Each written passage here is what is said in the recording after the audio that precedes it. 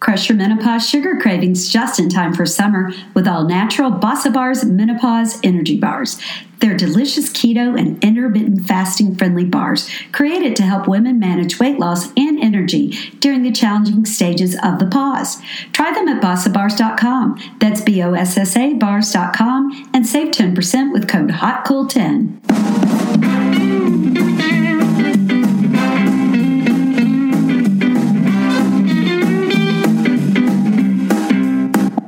Welcome to Hot Flashes and Cool Topics podcast, the voice for women in midlife and beyond. At Hot Flashes and Cool Topics, we talk about anything and everything to do with midlife.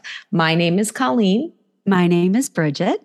And today we have on Dr. Sharon Malone. She is Chief Medical Officer of Alloy and also has been an OBGYN for over 25 years. She's very well known in her field. And we are going to be talking about postmenopause.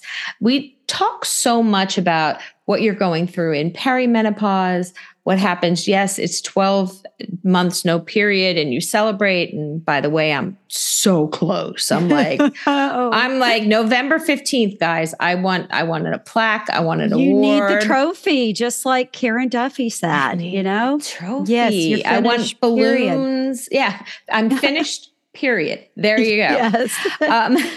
But she talks about postmenopause because the reality is we will be on this menopausal journey until we die. So that one day of 12 months, no period starts you on this. She called it menopausal, not postmenopausal, but it is postmenopause. And there are so many factors in play that you need to consider. A lot of women think, okay, so I'm done. I won't have any symptoms anymore. And that's really not the case. She actually said something which I wasn't aware of, and that she said that the 12 months of no period is kind of just a marker. So if you were to have a period after that time, that means something could be abnormal with you and you should go get it checked. So it's not so much, oh, you're officially menopausal as, okay, if you're bleeding post 12 months, it could be something else at play here. That was so important. That was so important because I don't think a lot of women, you know, we always put ourselves last. So we probably would brush that off as something, you know, just, oh, well, that happened. That's probably just it coming back. But that's so important to hear about what it could cause, what could cause that to be happening. And it's not always terrifying, but it's very important to get it checked out, to take the time to get that checked out. Exactly. And she also talks about HRTs and how the balancing of those sometimes can cause you to get a period 3, 4, 5 years down the road. So it's always important to have it checked out if you've gone 12 months with no period and all of a sudden, boom, there's Aunt Flo. It's good to get it checked out. Yeah. And also the fact that menopause is not just an event, it's a life phase. So you're going to spend the next 30, 40, hopefully 50 years postmenopausal. Your skin's going to change. All these fun things, it's like reverse puberty. It's just great. And she's going to talk about all those. For those of you who don't know, October is Menopause Awareness Month. So happy Menopause Awareness Month. October 18th is actually World Menopause Day. If you didn't know we had our own day, we do. So make sure to mark that on your calendar. And another thing Bridget and I would love for you guys to mark on your calendar is an event that we're having October 19th in New York City. It's called the Marvelous Mrs. Menopause. We are hosting it alongside Care Beauty, two women we love, Celeste and Lori. We have some great experts and celebrities coming to join us for 2 separate panels. One will be on menopause and misinformation, because a lot of misinformation is out there and we want to make sure that gets corrected. And the second one is on pop culture. So we're going to be talking about how media, society speaks to us and how the narrative needs to change. We've got some great people on both panels, not to mention some cocktails and conversations. So if you're not in the New York City area, it's okay. We are going to have a Zoom link that you'll be able to do as well. Both of those Eventbrite links will be on our website. So make sure to check those out because it's going to be a fun month. Bridget and I are going to be doing a lot of different things to celebrate, support, and create more awareness for menopause. And we are starting it off with Dr. Sharon Malone. Enjoy. Welcome back to Hot Flashes and Cool Topics. Today we have on Dr. Sharon Malone. And as we mentioned, she is one of the nation's leading obstetricians, gynecologists, and now the Chief Medical Officer for Alloy. Welcome to the show. Thank you very much for having me. Well, we appreciate you taking the time because the topic we wanted to talk about today was kind of what happens postmenopausal. So you have those great 12 months where you don't get a period and you celebrate on the day, but what happens after that? So many women think that magically all of their symptoms are going to disappear, and that is certainly not the case. Could you talk a little bit at first about what postmenopause is so that we have an understanding of where we're going? Sure. I think that just the term postmenopausal is actually somewhat of a misnomer because you are menopausal forever. So the average woman will live anywhere from 30 to 40 years after they have had that last menstrual period. And the only reason why that 12-month anniversary is important, it is only to let women know when bleeding is abnormal. So until you have gone 12 months without a period, anything is fair game. You can have a period once every 3 months. It can last for 2 weeks. So that is sort of our sort of medical demarcation between when bleeding is normal or abnormal. It has absolutely nothing to do with the symptoms that a woman may or may not have from that point forward. What happens when you brought up bleeding abnormally? And we've heard from different people. We have a Facebook group that they maybe haven't had a period in 2 years and then they're bleeding again. So is that considered abnormal bleeding? Exactly. Anytime you've gone for 12 months in a row and you have not bled and you bleed again, that is a signal that it doesn't necessarily mean that there's something wrong, but it means that that needs to be investigated. Unlike if you've not had a period for 6 months and you have a period again for another 2 or 3 months, okay, we will you will chalk that up to being still in the menopausal transition. But the reason why we sort of hold to that is because one of the cancers that comes up in women, postmenopausal women, is endometrial cancer. And it has a very early warning sign, and it is very often curable. And that sign is postmenopausal bleeding. So that's why we don't want to sleep on any bleeding that has happened more than 12 months after the last period. I read a report recently that the UK did research on menopause queries in Google, and the second most frequently asked question is postmenopausal heavy bleeding. So it does seem to happen more often. What about the relationship with HRTs and the bleeding after you have your period? Is there any relationship that you should be concerned with about that? Well, again, this is something where it's a little bit of art as opposed to science, because most women who start hormone replacement therapy are starting it because they're symptomatic. Mm-hmm. And it would be cruel and inhumane to say to a woman, okay, well, I know you've got terrible symptoms, but let's wait 12 months to see if you really have had your last period before we start therapy. That's really not the way it works in the real world.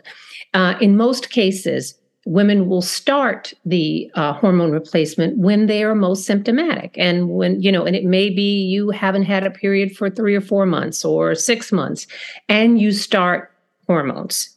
Well, how do I know that you haven't had your last period already? If you're going to get another period 3 months from now and you start hormones, you're still going to get that period. So, it can be confusing in the early phases of starting hormone therapy. And that's why I said within that first year of initiating therapy, any abnormal bleeding or any bleeding that you have, yes, inform your doctor. And they may say, well, sure, let's just keep an eye on it. It is much more problematic if you've been on hormone replacement for 3 years and start bleeding, not within that first initial period, because usually we give you about a 6-month grace period from when you start hormones as to whether or not we get excited about any bleeding. Usually there's a simple explanation for it. I had a situation similar to that, and they changed the estrogen that I was taking, and I started bleeding again, and I was terrified. Then they've dialed that back a little. I'm just hoping that's something that is common there. Right. And it is. And I think, but they're very simple ways to answer that question. Sometimes it's just as simple as getting an ultrasound just to make sure that the lining of the uterus looks okay. And you go, okay, it looks great. Don't worry. Hang in there for another few months before we do anything sort of invasive or any biopsy type testing. But some common reasons why women can bleed when they're on hormone replacement is sometimes just forgetting to take your dose, because if you start skipping and you're like, oh, did I take my hormones? And it's been 3 or 4 days since you had your last dose. Usually a hot flash will remind you of that. But sometimes the first sign will be some bleeding that you may or may not have had. And I'm going to take you way back to the old birth control pill days. The reason why you get your period when you're on birth control pills, it's you take the hormones, your estrogen and your progestin, which is the same basic components that are in hormone replacement therapy. In the old days, you would take them for 21 days, stop taking them, and your period would come.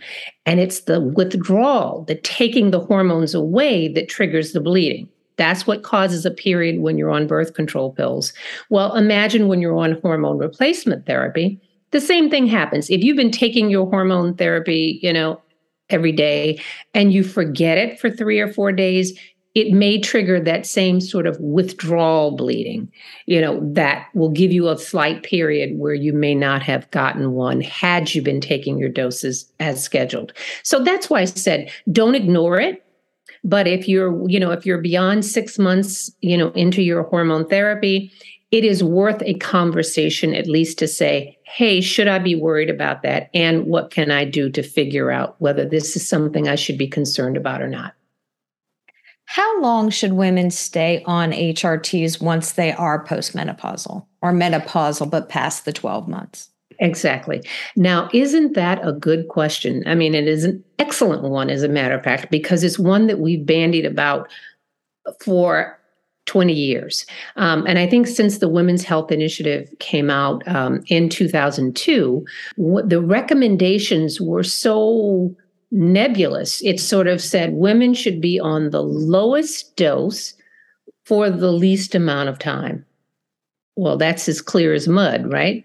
Exactly. How long is that?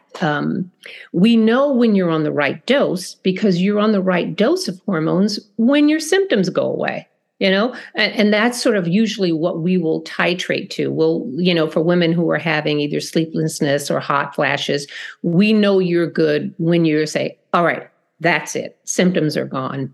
But the how long piece of it has been a matter of debate. The Women's Health Initiative got stopped at 5 years for women who took estrogen and progestin. So they don't know how long is too long or not. And so that sort of guidance was not very helpful. But the good news is that the North American Menopause Society just recently came out with new guidelines. And it said 2 things that are really important. One is that there is no need to routinely stop hormones at any particular age. And they use 65 because some doctors would say, okay, you're on hormones, you're doing great, but you're getting older, so let's stop them. And the North American Menopause Society and the American College of Obstetricians and Gynecologists has said, there's no science behind that about routine discontinuation of hormones. As long as you do not have reasons that you should stop, such as breast cancer or a blood clot or undiagnosed bleeding. Those are the hard stops for everyone. But if you are healthy, you haven't had a heart attack or stroke, and you are doing well and you wish to continue your hormones, that is an individual decision between you and your provider. But that was, I think, very, very important information because that it has sort of gotten out there in the world that women could only take for 2 or 3 years, or you should stop by 60, or you should stop. And all of that really was based on no science. It was just someone's interpretation of when is the least amount for, the shortest period of time. And everybody had a different answer for that. You brought up some interesting things in there when you said the breast cancer, the heart attack, the blood clots. And we get a lot of questions from our group and our listeners about that they want some form of relief, but either they have had breast cancer or their mother had breast cancer. Are there solutions out there for women like that? Yes. But let me sort of back up a little bit and to tell you who actually cannot take hormones. And if you personally have had breast cancer, then you are not a candidate to take hormone replacement because, we can debate whether or not that is true or not. But I think that's a safe middle of the road place to go. If you have had breast cancer, no. Now, I think what's more common is you have a family history of breast cancer. And here is also some very good news that came out of the newest recommendations from North American Menopause Society. A family history of breast cancer is not, and let me underline not, a contraindication to taking hormone replacement. And I think that a lot of women think that because their mother had breast cancer or because a sister had premenopausal breast cancer, that they cannot or should not take hormones. And basically what we have now the benefit of knowing and watching these 20 years since the Women's Health Initiative, what we found is that is not a family history is not a contraindication. For every individual woman, your risk for developing breast cancer is what it is. And the question is, how much does adding hormone replacement therapy after menopause add to that risk? And I think we can say safely now is that risk is minimal to non-existent. Now, I can't tell you won't get breast cancer because your risk is your risk. But let me put it in terms of even from the worst case scenario, the Women's Health Initiative, what would the attributable risk of taking hormones be? And this is worst case scenario, not even the later data. Taking hormone replacement therapy after menopause increases your risk, the equivalent of drinking a glass of wine a day, of being overweight, so there are a lot of things that are, again, as risky, when I say risky, and I'm using that in the worst possible way, but you know what I mean? It's not as if you would say to a woman that when someone says, and this is sort of how we got down this path, when someone says your risk of developing breast cancer is elevated by 26%. Sounds horrible. Who wants a 26% increase in risk in breast cancer? But what does that really mean in terms of your overall absolute risk? And what a 26% increase means is that if you take nothing, if you're on no hormones whatsoever, and you're at average risk of breast cancer, your risk, the population risk of developing breast cancer, 30 women per 10,000 will develop breast cancer in 1 year. What if you look at worst case scenario, the synthetic progestin and estrogen? What does that risk go up to if you take hormones? And the Women's Health Initiative said that risk went from 30 per 10,000 to 38 per 10,000. So you're talking about, in the worst case scenario, an additional less than 1 per 1,000 women per year will develop breast cancer, arguably because of their use of hormones. And that doesn't sound nearly as scary as a 26% increase in your risk of breast cancer. So that's why I said you have to be really careful when you're looking at statistics. You really have to say, okay, well, if I told you buy my Lucky Charm and you have twice you have twice the chance of winning the lottery, the mega power, the Powerball. And then you said, okay, well, your choice was 1 in 100 million. Now it's 2 in 100 million. You wouldn't want to buy my charm because guess what? You're still probably not going to win that lottery. And that's what I want women to think about when they think of breast cancer, because the news keeps coming out. And it gets better and better because it depends not only upon the timing, the age at which you start hormone therapy, but it also depends upon, what your other lifestyle risk factors are: not exercising, being overweight, drinking 2 or more glasses of alcohol a day. But no one's advocating, oh my God, alcohol should be banned, or women should, not drink. I mean, these are all sort of calculated decisions that we make. And I think that has been the biggest issue I've had, is that so much about whether or not to do or not do, or take or not take, has been dictated to us. And I think that women have they should have the agency, and given the proper information, you can decide. And that's all I ask, because I'm here not to advocate necessarily for hormones or no hormones. I'm here for making sure that women have the information that they need, proper information, not skewed data that makes you fearful. You should be making the decision to do hormones or not do hormones based on how you feel, what are your expectations, for how you would like to live your life. And quality of life is not insignificant. And that in and of itself should be the beginning and end of the story.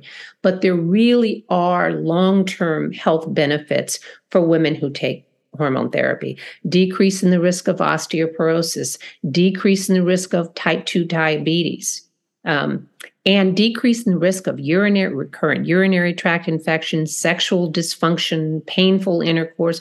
All of these things sort of go into the decision to take or not take. So I have just always been dismayed that conversation has really not been a two-way conversation.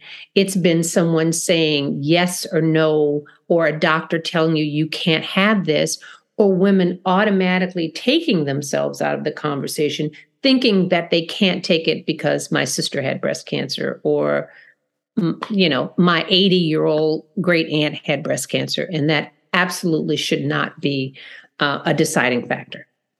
With the hormones now at a lower level, now that you've gone through those 12 months, do some women find that their symptoms start to get a little bit easier because the hormones are now level, as opposed to the roller coaster you're on in perimenopause? I'll tell you, there are a few things that do get better eventually. The brain fog that women complain about a lot during the perimenopausal transition, that's the worst.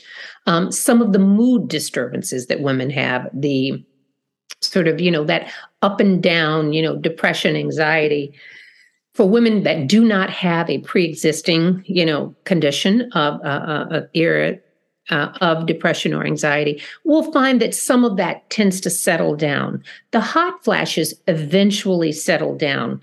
But when I say eventually, hot flashes can go on anywhere from, not at all for some women, the lucky few that don't get them. And some women are still having hot flashes into their 70s or 80s. Now, they're the outliers on both sides of that. But the average woman will have hot flashes anywhere between 4 and 10 years. And all the resultant complications that happen after that. Sleep disturbance, if you are having hot flashes and night sweats that keep you up at night, you're not going to sleep well. You are not going to perform well the next day at your job. It's going to worsen brain fog and your mood. I can assure you, for someone who's spent a big portion of my career getting up in the middle of the night and being up all night and having to work the next day, it does not put you in a very good mood. So it's probably better for all involved that you get a good night's sleep. But those things, and this is what I'm saying, these are the things that tend to get better. The hot flashes get better. The moods tend to settle down. The brain fog tends to just get into normal, whatever an aging brain feels like, but it's not that intense brain fog. Those get better. However, there are things that get worse. And what are those things? Sexual function, even for women who have not had issues in the past, the vaginal dryness and thinning, the changes that are in the vulva. Some women complain of burning, itching vulvas, urinary tract infections because your the microbiome, the bacteria that normally live in your vagina that keep your vaginal pH low, which is where it's supposed to be, changes. These are things that will happen and will continue to happen. You start to lose bone density. And when your estrogen levels plummet, that bone loss is most rapid in the first 5 years, within 5 years of your last menstrual period. That will continue. So that's why these are things that may be happening in the background that you're unaware of. The skin problems that women start to have. Women start to notice that there's more wrinkling, there's more dryness of the skin, there's itchiness, all of those things. And that's why it's important to know that menopause is not an event. It is a life phase that you will be in from the moment you've gone from that 12 months of your last menstrual period until the day you close your eyes. You will be feeling the effects of menopause and the changes in your body that accompany menopause forever. And again, a point that I really want to make clear is that menopause is not just, estrogen and lack thereof does not affect your reproductive organs. It affects everything in your body. Joint pain, the microbiome in your gut changes as you get older, and there are estrogen receptors there. There are estrogen receptors in your eyes, in your brain, and I mean, you name it, and we have estrogen receptors in our body. And I think that we sort of spend a lot of time thinking of it as just a reproductive hormone, but no, as women or people who are born with ovaries, if you make estrogen, it is having its effects over your entire body. And once you no longer have that hormone, then you will start to feel the effects of that estrogen deficiency. And that so many women don't realize that. They, just like you just said, so many women don't realize the role it plays in everything. And you brought up so many great things that it does affect, one of them being UTIs. We get a lot of questions about that as well. And I've seen, you wrote an article as well, I read about vaginal creams. Can you talk a little bit about that? Sure. Because now here is the good news. Not everyone is either going to want to take or maybe does not need to take full dose systemic hormones. And by that, I mean either oral estrogen and progesterone or patch pills, creams and sprays. Okay, so that's systemic. And that works best for women that are having, hot flashes, mood swings, all of those things. So, but there are some women who, again, that lucky few who get through the menopausal process don't really have a lot in terms of systemic symptoms. But as I said, there's the things that get worse. The vaginal issues get worse. The painful sex gets worse. Sometimes inability to have an orgasm. All of these things tend to happen later. And sometimes you don't link it necessarily to menopause. You just think, oh, I'm just getting old, and that's what this is all about. But it is intimately tied to that lack of estrogen. UTIs, now something you don't really think about, but your bladder also has estrogen receptors in it. So not only your vagina, your urethra, the lower portion of your bladder, all estrogen sensitive tissue. And as I said, not only the pH in your vagina changes, different bacteria start to populate your vagina, and those different bacteria, that you've lost your protective bacteria, and the others can cause urinary tract infections. And when the tissue is thin, it's more fragile. It's easy to cause damage or even just minor trauma. Women can sometimes have this, they're not even sexually active, and it's just wiping. Any minor trauma can, cause bacteria to get into places where it's not supposed to be. So urinary tract infections, whether or not you are sexually active, can be a problem, as well as urinary symptoms like urgency and frequency, inability to, it's a very common thing where women are like, oh, that whole, I gotta go. It's because you don't think about, but your bladder has estrogen receptors in it. And when you don't have enough estrogen, then that tissue gets thinner, weaker, and not able to perform as intended. And does that take over time? I'm thinking in terms, honestly, personally, I'm now 9 months into no cycle. So I'm, waiting for that 11-month, 29-day period that's going to show up. But with fingers crossed, if I were to pass, would it happen over time that you would start to notice that thinning or the pain? Or is it something you notice pretty quickly after your estrogen goes to a minimal level? No, it happens over time, because even if you don't have it now, you will be in a very different place 2 years from now or 3 years from now than you are today. And that's why I said people don't really think of it as a menopause thing, is because, or an estrogen or lack thereof, because it can happen many years after, as the tissue itself starts to thin and weaken. Now, and getting back to, I guess, the original question, Bridget, see, this is also what happens too. You start on one path. I do it all the time with that, Yeah. And where we were going with that, your original question was, well, then what can you do about that? Hey, I don't have hot flashes. I don't have this other stuff. I'm not at risk for osteoporosis. I just have, vaginal dryness and urinary stuff. You can use topical estrogen. And by topical estrogen, I mean vaginal cream. But topical estrogen can be delivered as a cream, as a ring, the little silastic ring, as vaginal tablets. And the difference being is that the amount of estrogen that's delivered locally, right there to the vagina, is far less than what you would need if you were trying to deal with hot flashes. So you can take care of those pesky, painful dry sex problems, urinary issues, by just using a very low dose topical estrogen. And the key to that is that it needs to be used consistently. It's not the kind of thing where you take it, now I feel better, okay, now I can stop. Because the condition is still there.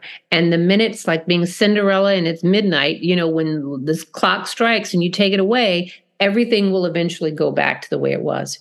And for women who, and this is also, your timing is impeccable here, because I just recently, went through all the new guidelines from the North American Menopause Society. And basically there are almost no contraindications to using topical estrogen. Even they've come around to say that even for women who have had breast cancer, whereas you may not be a candidate for systemic estrogen, you can use topical estrogen because the dose is so low and the effects are, are life-saving for some women. It would be terrible that in addition to everything else, and particularly for, younger women and women who are sexually active, to say, well, too bad for you. We got nothing other than lube. I wanted to go into a little bit more about Alloy and the starting of the company. And what questions do you get asked from some of the clients that contact you there about postmenopause? The biggest problem, and I think that Alloy Women's Health is trying to address, is this information. There's this lack of information. The fact that we are here in 2022 and we are still discussing, and women are still walking around with 20-year-old information from the Women's Health Initiative and thinking that is still the current, state of our knowledge. And it would be bad enough if it were just women who were misinformed. There are doctors that are misinformed. And unless you find menopause to be your passion, most doctors do not keep up with the current literature and about menopause and hormone therapy.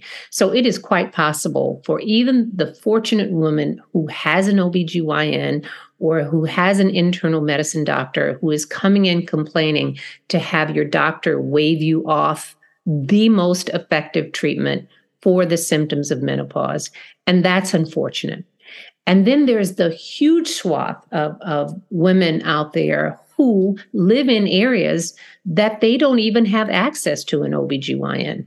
There are over 20 million women in this country of our, of a menopausal age who do not have an OBGYN that they have access to within their geographic location.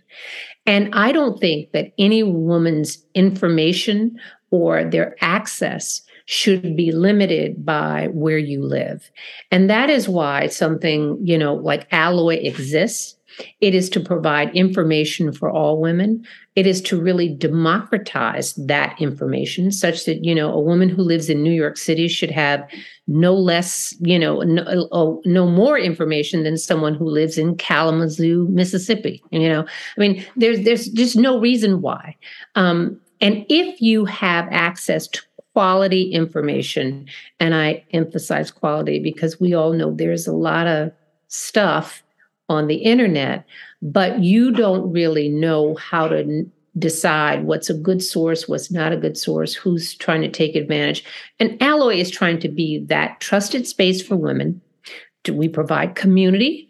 We want to provide education, and then give you access if you do not have a physician who is either willing to prescribe hormone replacement therapy or you don't even have access to a doctor that could do it either way. So that's our reason for being.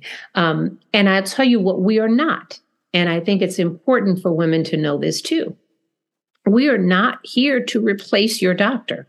We have a very specific mission, and our mission is to provide access to community, information, and medication for symptomatic women.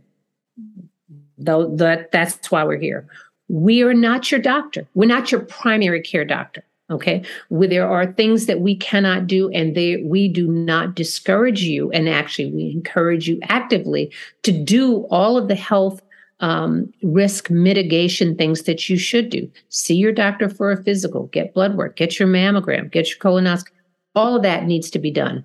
And just if we understand that, what niche we're really trying to fill, that's what Alloy Women's Health has done. And I've heard story after story after story about women, believe it or not, in New York City, who will go to their doctor and their doctor will say, no, you can't have it.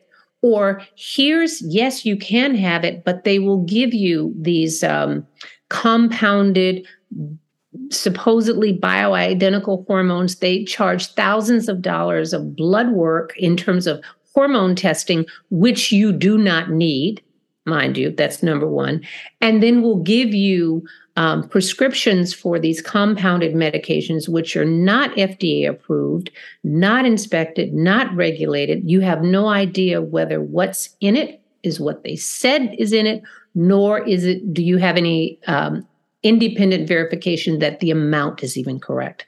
So I would say, sometimes you can have too much access, and that would be the case in large cities where you have these doctors and naturopaths who give women pellets and the like, and don't think for a moment that those are safer than bioidentical, commercially prepared hormones, because at least you know that they are manufactured to a standard, which you have no independent verification of for compounded products.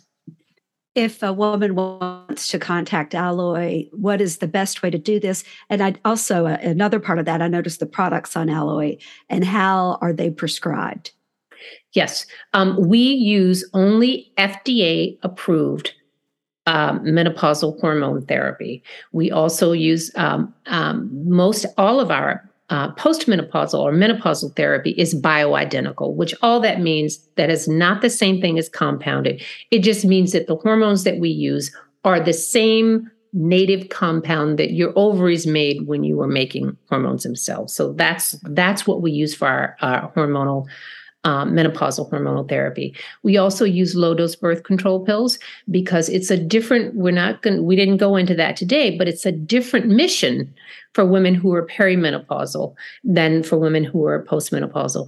Perimenopausal women need usually control of bleeding. They need contraception in many cases, and so as well as cycle control. So that's why the only reason why we do not use bioidentical hormones in perimenopausal women, because we use birth control pills, and there are no bioidentical birth control pills. They do not exist. And we provide, and we also have hormonal cream for the women who either, like I said, can't take hormones, don't need them, but they have the urinary symptoms. And we also use, again, FDA approved a low dose paroxetine, which is it's usually used as a low dose. It's an antidepressant, but we use it a much lower dose than what you would use to treat depression. But it is for women who, again, are contraindicated. You cannot take hormones. And then we at least have something to deal with. And that is specifically just for hot flashes. It doesn't deal with any of the other symptoms. We certainly appreciate you sharing your expertise today, because you answered so many questions that our listeners have asked us about postmenopause and the menopause journey. Because like you said, it could be 30 or 40 years, and how do you want to live it? So thank you so much, Dr. Malone. We appreciate it. Thank you for having me.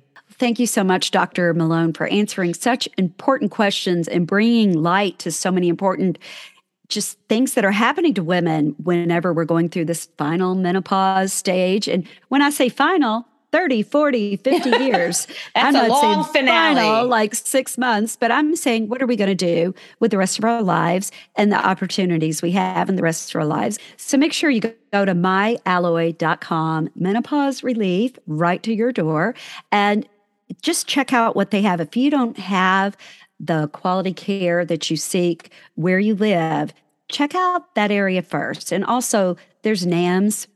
Please go to NAMS, because you can find if there is a NAMS certified doctor in your area, because that's so important too. I mean, if they are NAMS certified, you're going to know that they know the latest and the greatest about menopause. And make sure that you follow us on all our social media platforms. We have TikTok, we have Instagram, we have our Hot Flash Shop, we have a great Facebook group, and we also have a Facebook page. And please, if you are in New York City, make sure that you check out our Marvelous Mrs. Menopause on October 19th that we are having with Care Beauty. And also it's virtual. So if you can't be in New York, you can get a virtual ticket to that as well. Wouldn't you virtually want to see us? I mean, come on. Yeah. And all of the panel discussions, I'm really excited. I'm eager to learn so much from these wonderful women that will be there. It's at One World Trade Center, and it is from 5 o'clock to 8 o'clock Eastern Standard Time. So just check that out. Have a great day, guys. We will talk to you next time. Bye.